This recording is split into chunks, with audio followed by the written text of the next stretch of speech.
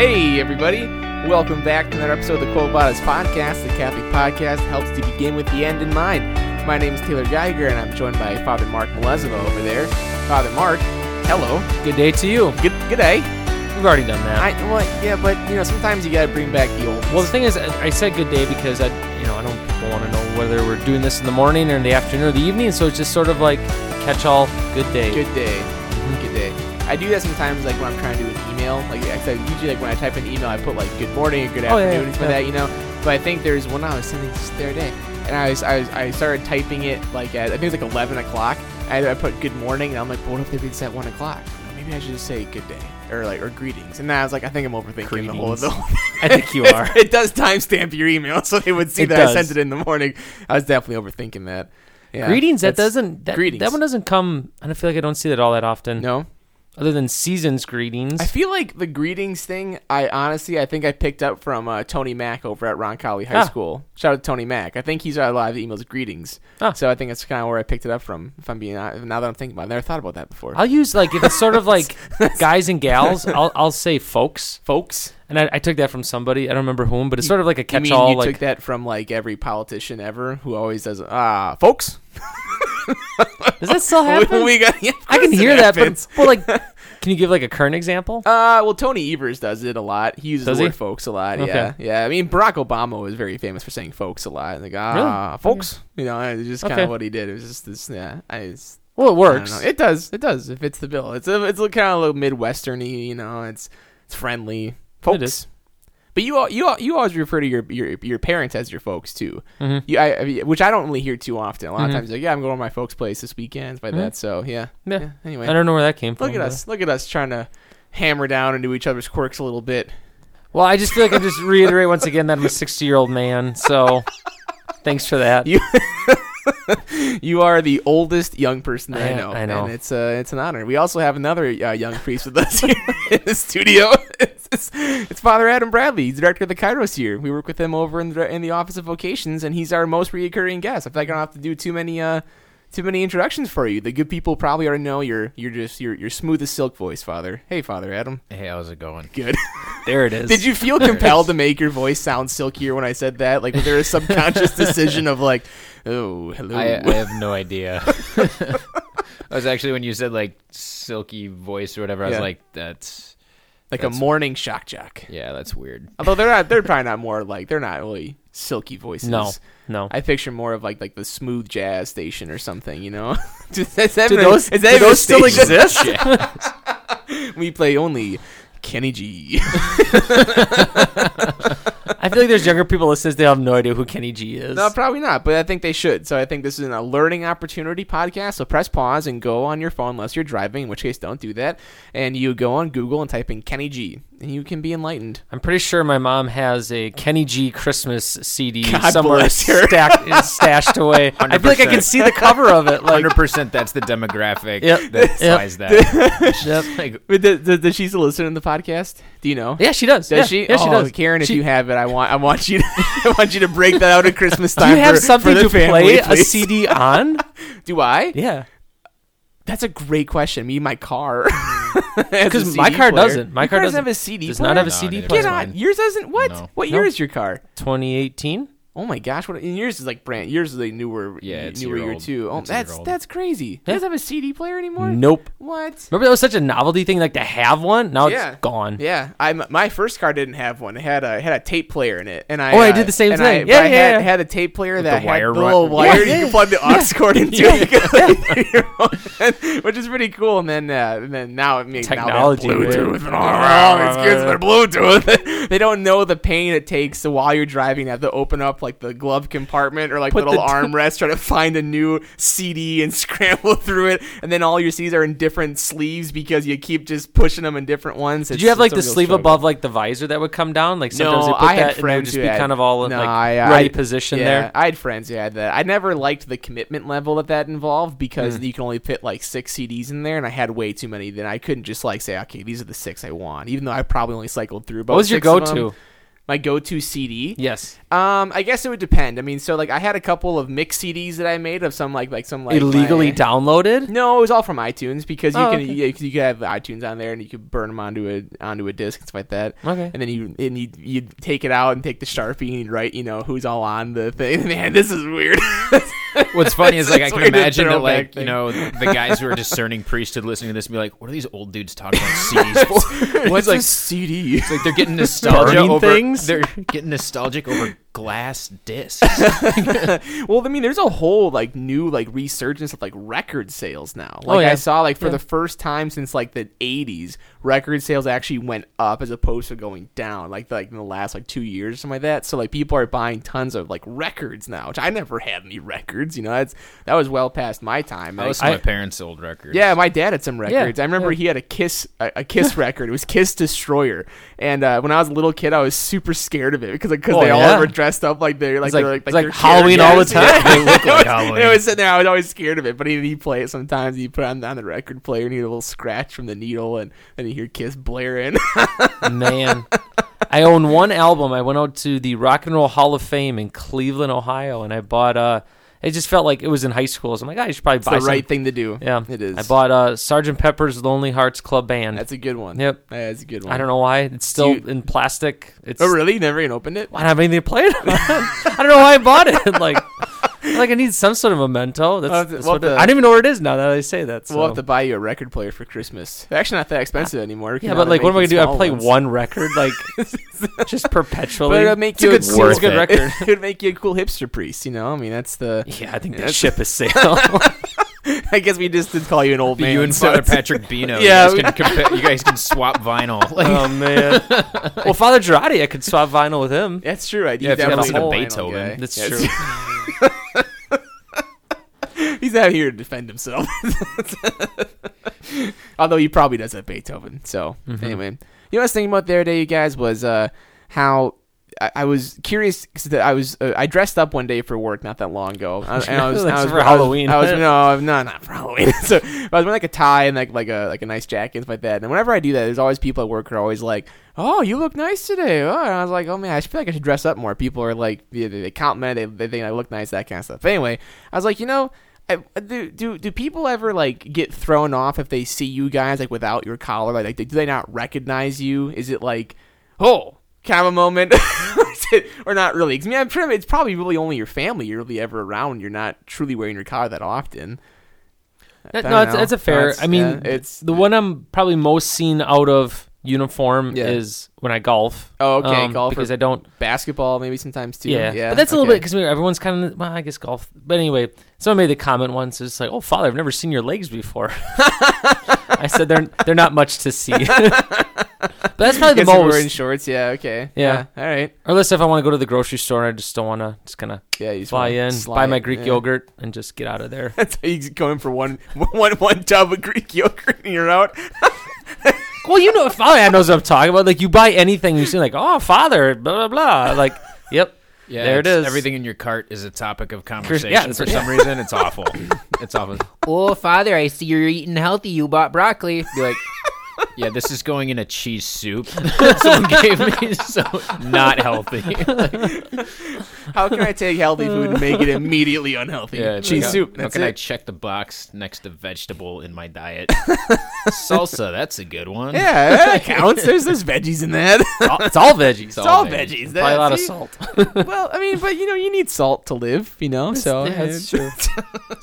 Anyway, it's a necessary ingredient. Well, anyway, I guess since Father Mark and I probably already know the answer to this, but for the good people at home, how's the Kairos Year going this year, Father Adam? It's going really well. You are directing it. Yeah, the guys are doing real well. There's we have 3 this year. They're already forming deep brotherly bonds. Right now they're on retreat, so please keep them in prayer. Although by the time silent retreat too, right? Yeah, silent retreat. So they're up at Catholic Youth Expeditions. They've been in silence for the past day and a half. So they do a 3-day silent retreat this semester.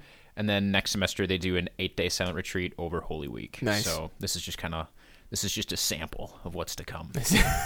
An appetizer. That's what I tell them. An appetizer, if you will. I just tell them, like, all right, guys, get ready. This is just a sample. And They're like, okay, Father, that's great. Okay, great. They were all kind of chomping at the bit to to go on retreat. Yeah, that's good.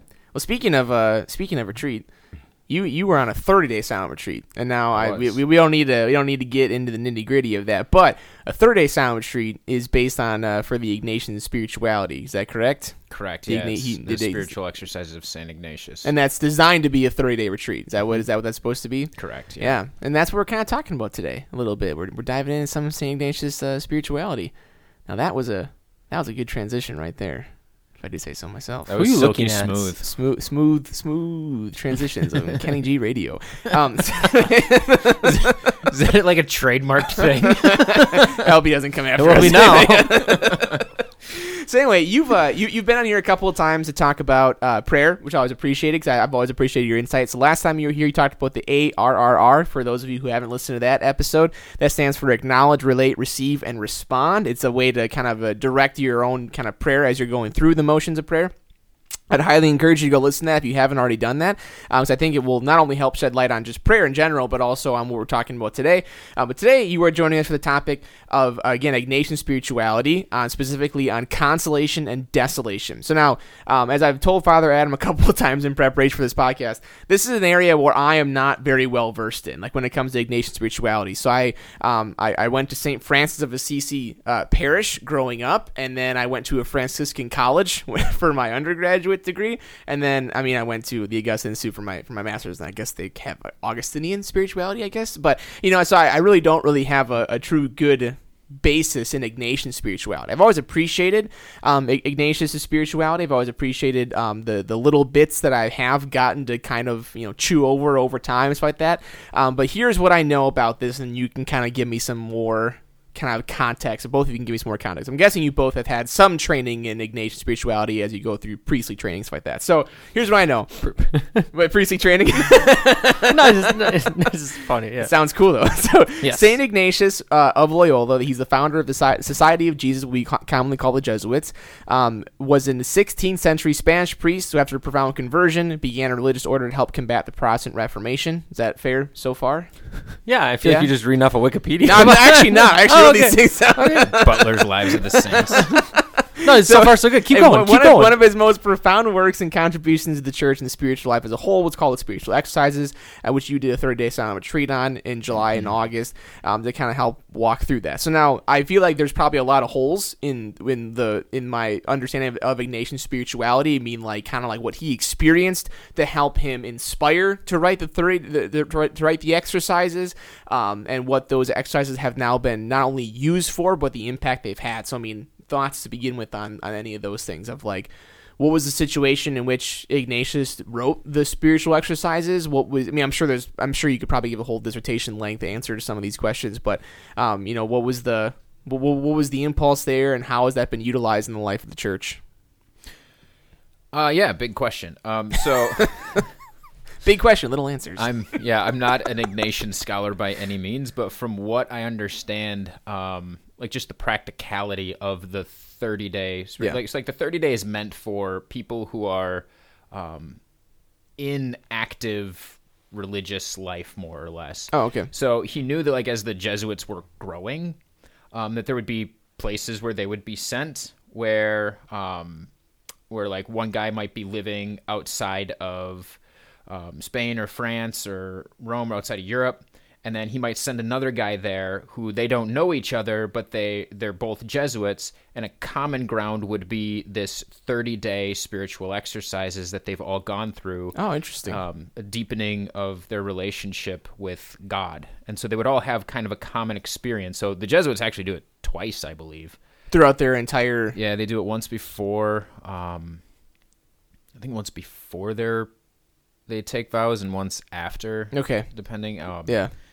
I don't know. I'm not a Jesuit. I'm kind of speaking off the cuff. Yeah, that's fine. But yeah. I do know they do it twice. Okay. And it's kind of this. It's focused on the relationship between the individual and God. Yeah. Pretty much, and kind of you pray through the life of Christ, and kind of incorporate your own life into it as well as God draws you closer to himself. So is the 30-day, or I guess the spiritual exercises, is that a thing this might be a dumb question, but is that a thing that like anybody can pick up and just start reading and like doing, or is that something more or less that like should be done within the context of some kind of intentional formation, or like should be done on a retreat or with a director, that kind of a thing? Yeah, so from what I understand, from what was explained to me before we started the 30-day, that the book that St. Ignatius wrote on this, like the spiritual exercise of St. Ignatius,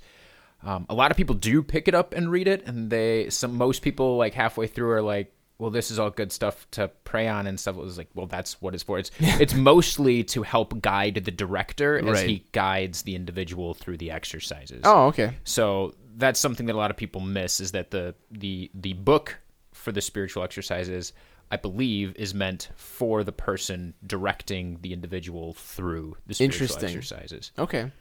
Very cool. Father Mark, anything to add in your experience of this? Nope. All right, great. I've never done.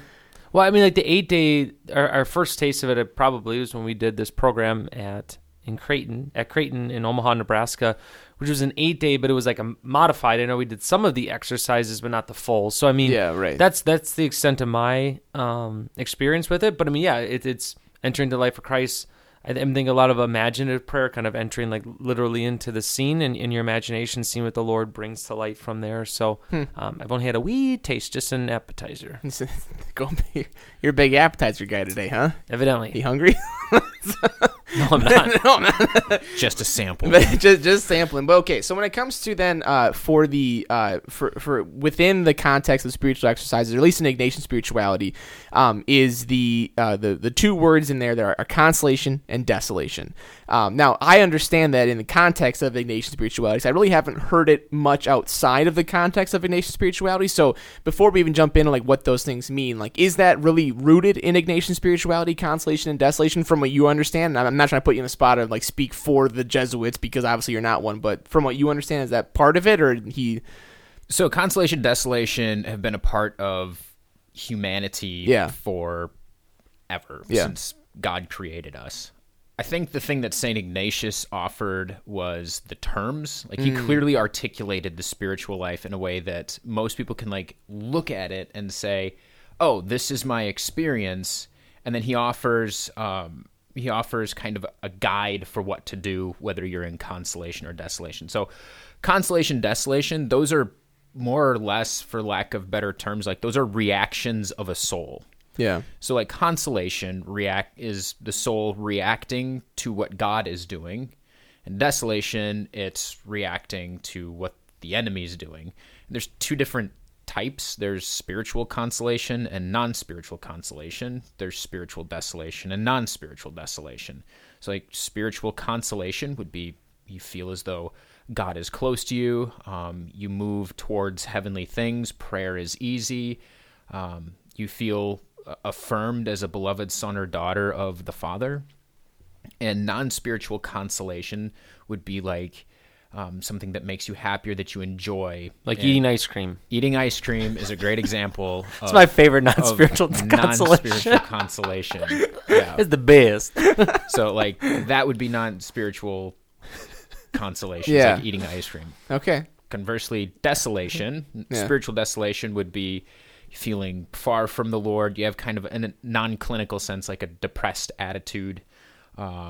You don't feel as though the Lord is preoccupied with what's going on. Things are heavy. The movement is towards more earthly things. So instead of like going and spending 5 minutes in prayer, which would be the reaction of somebody who's in consolation, you'd probably be more apt to go towards like the TV remote or the computer or the cell phone to try to kind of distract yourself from the desolation, which is exactly why the enemy tries to get us there, is because like his first reaction towards us isn't one of like trying to tempt us to mortal sin. He will if he can. Yeah, right.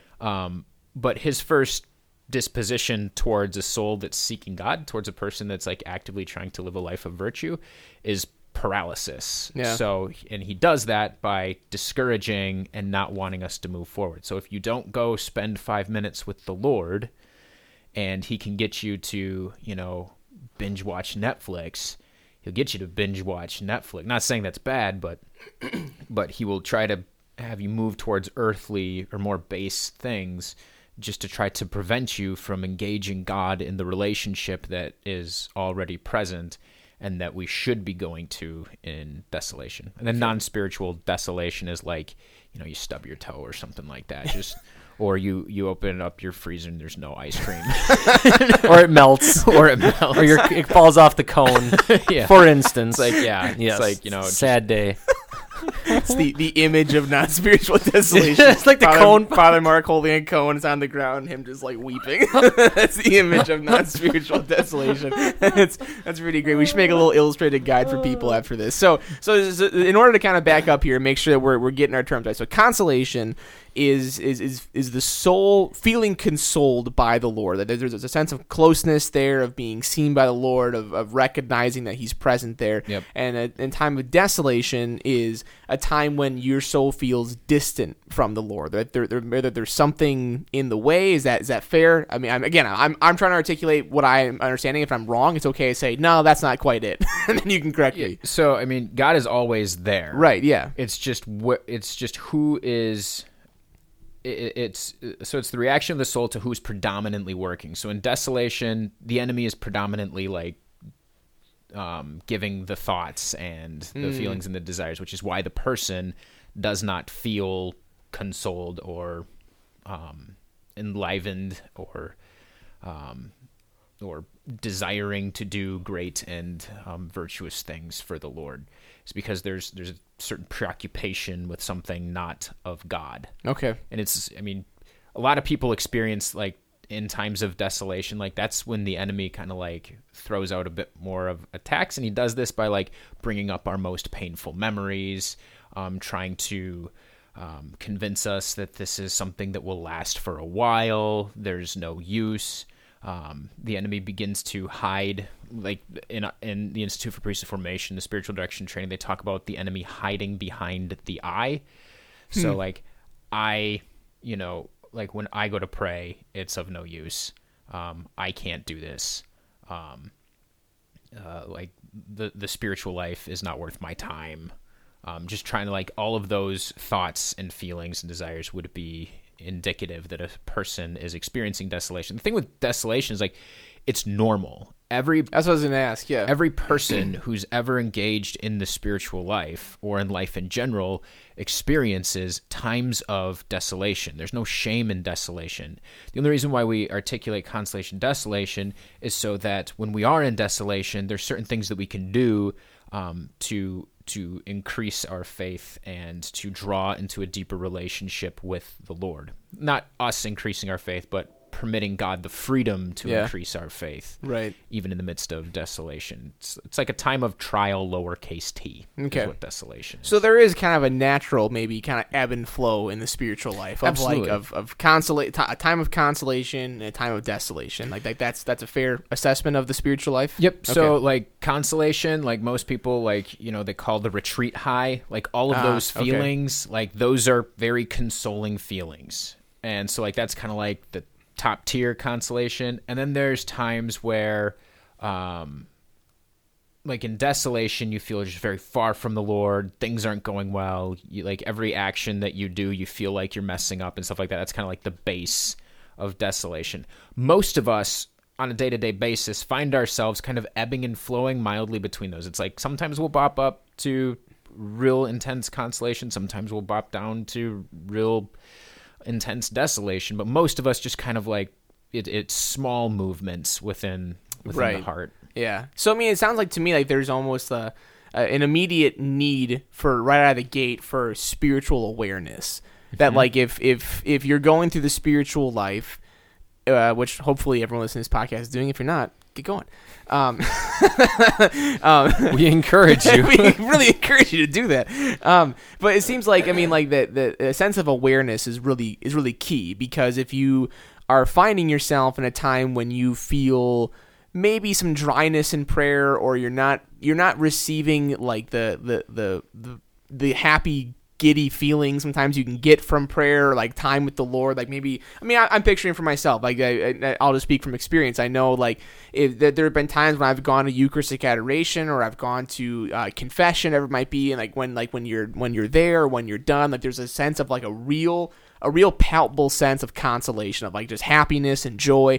Sometimes I've gone to confession and I've left and I really haven't felt any different at all.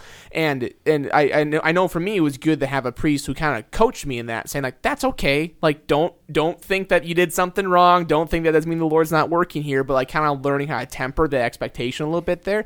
That helped me to become more aware spiritually of like, no, this is a good thing I did. This is a good thing I know the Lord's going to use, and whether or not I feel the sense of happiness after this prayer experience or after this particular moment isn't necessarily indicative that I'm in a time of desolation. It's just more of like, I just need to be a little bit more calm and maybe a little more prudent with that. So people go through those movements all the time, but needing to be aware of what they're in is pretty key to knowing what comes next. Yeah, that's actually one of the things, like when we're doing spiritual direction with people, when you say like, what happened in prayer? And they respond with nothing. It's like, okay, time out. Very rarely is nothing going on. You're like, okay, well, what happened in the nothing? What'd you do? Sat there. What was that like? I was bored. Well, boredom is something. Yeah, sure. So in that boredom, what do you want? Well, I want God to, be there to know his presence. Be like, did you tell him that? Or did you just sit there bored? Yeah. So it's one of those things where it's like, yes, we have to pay attention. So like in the ARRR, this would be acknowledging and relating. I'm bored, and my boredom is leading me to just kind of sit here and wallow in my boredom instead of entering into the relationship that I meant to enter into in prayer. See, God is always immediately present to us. He's always there. And so when there are things that are stirring or not stirring in our hearts, like when we're bored, it's like those are things that we begin to relate to him. It's like if we're in the midst of, say we're in desolation, like say things are really, really hard and like life is just we're going through a difficult time, prayer is very dry, God feels distant, and we go there and we're like, what's the point? It's like we need to ask ourselves, like, what do I want from God right now? Like, what do I need from God right now? And then going and bringing that to him. Yeah. With the understanding that, even if you go there and, like, he's not giving you, like, the immediate consolation that we want, still sitting there in the discomfort, waiting for him and paying attention to him and rejecting a lot of the thoughts that come to us in times of desolation. Yeah. So it's like when we've had, like, dry periods of prayer and we sit there and just like, this holy hour is going to be like the last one. Which is going to be like the last one. Which is going to be like all of them for the past 2 weeks. It's dry. It's never going to get better. It's like, do any of those like movements of the heart sound like we are engaging an infinite God in a relationship that he has started and desires to deepen during that hour? Yeah. No, not at all. No. All of those things sound like somebody who is just like spinning the tires in the mud. Yeah. Which is why the enemy will suggest things like, this isn't going to go well. Yeah. It seems like that, like it's almost like it's fertile ground, like for the enemy to make a move. I mean, because like it's like, it's, I guess for some reason I'm picturing like, I think it's in the first letter of St. Peter when he says that the devil is kind of like a prowling lion, waiting for someone to kill. Like I'm picturing like a wounded animal, like basically dragging its leg behind it in the forest, and the lion's ready to pounce because like it's a very easy kill. There's almost no effort involved in that at all, and that's what I'm picturing, like a time, and maybe that's a little bit too much for a time of desolation, but like that's kind of what he it knows seems what like. He's after. Yeah, right. But that's the opportunity in the midst of that when you choose the Lord. I mean, that's, I think, where great faith increases. Like, it doesn't feel like it. You could be doing anything else. You're feeling this temptation. It's not going to be worth it, blah, blah, blah. But when you still go, I feel like that takes more faith than anything. That's really when big strides are made is in the midst of those difficulties. Which is why the Lord, so God never gives desolation, but he does permit it. And the reason why he permits it is because he doesn't want us to remain there. Yeah. So it's like, yes, showing up to prayer, that's what we should do even in times of desolation. But even more than that, paying attention to the desires that we have in the midst of desolation. Be like, I want God and I want him here now. And expressing that to the Lord. Be like, Lord, you feel 1,000,000 miles away, and I don't like that. I want you here. I miss you. Yeah. I love you, and I don't feel that love being reciprocated right now, and it hurts me. Yeah. And I'm in this place right now that feels, the only thing I'm feeling is your absence. It's like, really, like, those groans of the heart. Yeah. Like, that's where, like, the relationship is deepened, is when you're expressing those things. A lot of times we just sit there and like, it stinks and there's nothing I can do. And it's like, if we approach prayer with that, it's like we're going to feel like a boat, like just being tossed about by the waves. Yeah, right. But if we reject the thoughts that come in desolation, which usually lead us to be preoccupied with the future or preoccupied with the past, if we remain in the present moment and pay attention to what is stirring within our hearts and relate that to the Lord, that's where the relationship will deepen, because you're actually, even whether you feel like it is the case or not, entering into communion with God. It's like the enemy in desolation, the enemy tries to essentially convince us that we're, for lack of a better term, like fatherless, like without a father, without anything to give. It's a strange thing that happens in the human soul, especially like in souls of like men, when they're convinced that there's nothing for them to give. It's very like it impedes us from moving forward. There's like a lot of our worth, which it shouldn't be, but is tied in like, what can I offer? And if the enemy sits there and is like, nothing, and we listen to that, prayer is going to be very difficult, because that just kind of short circuits. Like, that's where the paralysis comes in. We're not moving forward. We're just kind of stagnant. Yeah. But if we look at it and we say, I have these things that are stirring in my heart, and I want to be with the Lord. It's like we begin to express that to the Lord. Now we're entering into relationship instead of trying to keep things, at bay. Like if the enemy brings up like painful memories from our past, he does so to try to like label us in that. Yeah. You are someone who did this, or you are someone who this happened to. And because of that, there's something wrong with you. Like your goodness is compromised because of situation X or problem Y. Well, even you said before is that like that paralysis of like it. If the enemy is able to pull something from your past or try to maybe even somehow do something when it comes to your future, and is pulling you out of the present moment, by pulling you out of the present moment, like it's almost like that immediate paralysis, like there's something that you can't move forward with. So I think you've been kind of touching on this a little bit, but what should a person be doing? Let's start with desolation. Let's just start there. What should a person be doing when they find themselves in a time of desolation, and what should they not be doing when they're in a time of desolation? Like what are the I mean, obviously this action is, steps. Action steps. It's obviously probably more tailored to a specific person who's receiving spiritual directions, that hopefully that director knows their directee, knows how to direct them a little bit more.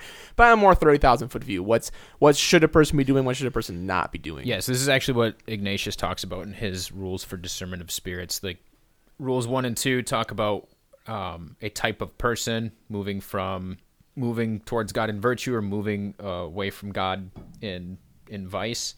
And then rules 3 and 4 talk about consolation, desolation. The rest of the rules until about rule 12 talk about what they should do in consolation or desolation. So if someone's in desolation, rule number 5, which got crammed into our heads on that 8-day silent retreat at IPF in Creighton, somebody actually made a shirt and put it on the back of it. I remember, I think he's a priest now, Father Steve Patrica, I think his name was, from Madison. Kind of an older guy, but he made a shirt. He made a shirt to remind himself, huh? Yeah. Okay. Anyway. I Heart Rule 5, was that it? Yeah, exactly. Yeah. True story. So never make a change in spiritual desolation. So what that means is, if you are used to going for 20 minutes a day, or like spending 20 minutes a day in silent prayer, and you find that you're in desolation, the enemy is going to try to tempt you away from that, trying to convince you that it is not worth your time, it's of no use. You're always heavier when you're done with it. What's the point? to try to get you to not go, Right. not show up. So if your resolution was to pray 20 minutes in silence, and you find yourself in desolation, and it's really easy to just kind of like cut corners, or maybe I'll only stay for 19 minutes. It's like St. Ignatius instructs us, do not make a change. You made that decision probably in consolation or feeling an invitation from the Lord. Right. You cannot give up that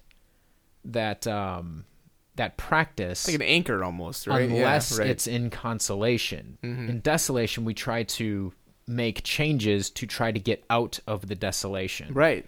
So the thing is, though, is like the enemy will always try to make us, second guess ourselves or to remove us from those good and holy practices. And part of the reason why is because like the enemy is not interested in like resolving anything. Like when you're in desolation, his goal is to just keep the desolation going. Yeah. But when you find yourself there and it comes time for your 20 minutes of prayer and you say you're 15 minutes in, you're like, what's the point? And you leave after 15 minutes. Well, that's a little victory for the enemy. Well, right. Yeah. So St. Ignatius would say, do not make a change. Sit there in the midst of the discomfort and the desolation and long for God and express. Man, that sounds that sounds rough. You know what I mean? Because like I mean, I can empathize with the feeling of like a change has to be made. You know what I mean? Like I mean, if you're physically unwell. Right? I mean, like, there's a very real possibility that when you go to the doctor, they say, well, it's because you need to change these 5 things, right? Like, you need to change your diet, and you need to change your exercise, and you need to change your sleeping habits. Like, change these things, and then you'll feel better. Right. But what you're saying, like almost like in a spiritual diagnosis, like if you find yourself in like this unhealthy, and maybe not unhealthy, maybe that's not the right word. I'm making maybe a poor analogy here. But when you find yourself in desolation, I can understand why a person might be like, I need to make these changes because I'm convinced that it will make me happier, or I'll get back to this place. You can feel that anxiety there. So in spiritual desolation, we never make a change. In non-spiritual desolation, we actually do.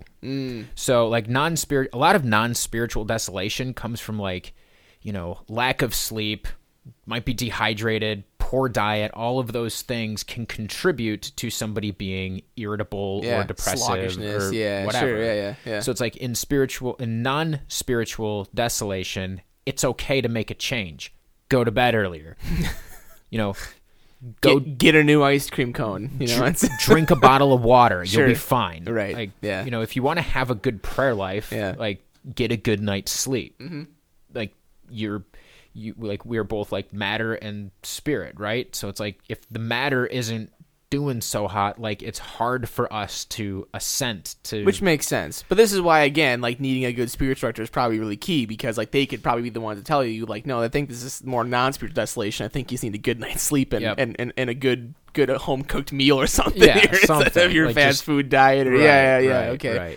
So anyway, so you shouldn't make a change during time of spiritual desolation. Anything else that's important to hit on of things you shouldn't be doing in desolation? You should make an act of faith that the same God who brought you to this point in your life will be the same God to give you consolation in the future, and that your job is to remain faithful. So like the responsibility of the person in spiritual desolation is fidelity. It's not to fix the desolation. Everybody experiences desolation. It's a very normal part of the spiritual life, but I think because of the discomfort of it, we think that there's something wrong with us, or we think that there's a problem with our spiritual life, which is exactly what the enemy wants. Yeah, right. In reality, it's an invitation. Like the reason why God permits it is it's an invitation to draw into a deeper intimacy with him and trust him, even though he's not giving us the joy of consolation. To trust that God has not changed. That this is, as Father Mark said earlier, like this is where growth in faith occurs. Like we learn wisdom through that which we suffer. So if we're suffering through a time of desolation and we're remaining faithful, that's actually what we're supposed to do. Yeah. And it comes from, people say like, I'm kind of like Mother Teresa, I'm experiencing a dark night of the soul right now. It's like, okay, 2 things. 1, calm down. 2, 2, you ain't Mother Teresa. It's like 2, like, I mean, everything that you've read about Mother Teresa, like that comes from a relationship that Mother Teresa had with God. Right. For us to compare that, you've heard compare and despair or whatever. But for us to compare ourselves to another soul is actually not being like faithful. For us to be inspired and to do those things and to adhere to the relationship that God has initiated with us, that's good. Yeah. But for us to like compare, like that's actually not a good. You can almost see how the enemy could use that to paralyze you a little bit too. Like when you begin the comparison, know, as opposed to taking inspiration from a very holy woman went through a very dark period of dryness in prayer. Like if she can endure this, I can endure it as well. And maybe asking for her intercession or for her prayers, like those are all those things like good affective movements of the heart to move towards that, as opposed to being like, I clearly am experiencing the same thing, and like, or something like that, Right. Yeah. So it's like, you see like her fidelity in the midst of that should encourage you to remain faithful to the relationship that God has with you. Right. Not to be like, okay, Mother Teresa went through this, or, John of the Cross went through this, and so I kind of have to like behave the way that they behaved. It's like, no. Yeah, like, right, yeah. You're not Mother Teresa, you're not John of the Cross. Whenever we compare, like, essentially like we're evaluating something that we can't evaluate. Yeah. Like, how can you evaluate being loved? Yeah. How can you evaluate being known? Yeah. How can you evaluate being found? As soon as like those evaluations begin to come in, like the enemy in time of desolation will sit there and say, more. Like, you have to do more. You have to be better. You have to do this differently. Mm-hmm. And we sit there and we're like, okay, so I'm in desolation. What do I have to do? Okay, so I went to prayer, and like maybe I need to do like another rosary or 4. It's like, no, that's not coming from the relationship that God has with you. It's like in time of desolation, that 20 minutes of prayer. It's like that you're committed to in time of desolation. Stay for the 20 minutes. And if you want to stick a pencil in the enemy's eye, stay for 21 minutes. It's like those little penances, appropriate penances. Sure. If you have a spiritual director, always run your penances, including Lenten penances, through them, just so that you're not like, I'm going to... overdoing it, I'm basically. only going to walk to work during the season of Lent, and I live 5 miles away. It's like, that is completely unrealistic. Yeah, right, yeah.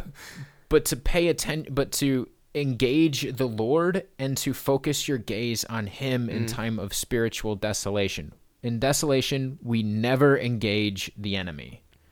Because while God wants a relationship with us, He wants a relationship with us to redeem us, to draw us into a deeper intimacy with Himself, and to ultimately be with us forever in heaven. The enemy also wants a relationship with you. Yeah. But he wants a relationship to detract from the relationship that God has already initiated. Yeah. And so he suggests things and tries to bring us to desolation, and then he tries to confuse us. Which makes sense. That makes sense. Just for the sake of time, I feel like we can keep going for a long time in this, and I apologize for that. But in terms of just kind of wrapping it up and bringing it to a close here, time of consolation, what should a person be doing in a time of consolation? Like, how should they be reacting to a time of the Lord, feeling that closeness with Him? Yeah, in time of consolation, first off, whenever you encounter consolation in prayer, stop.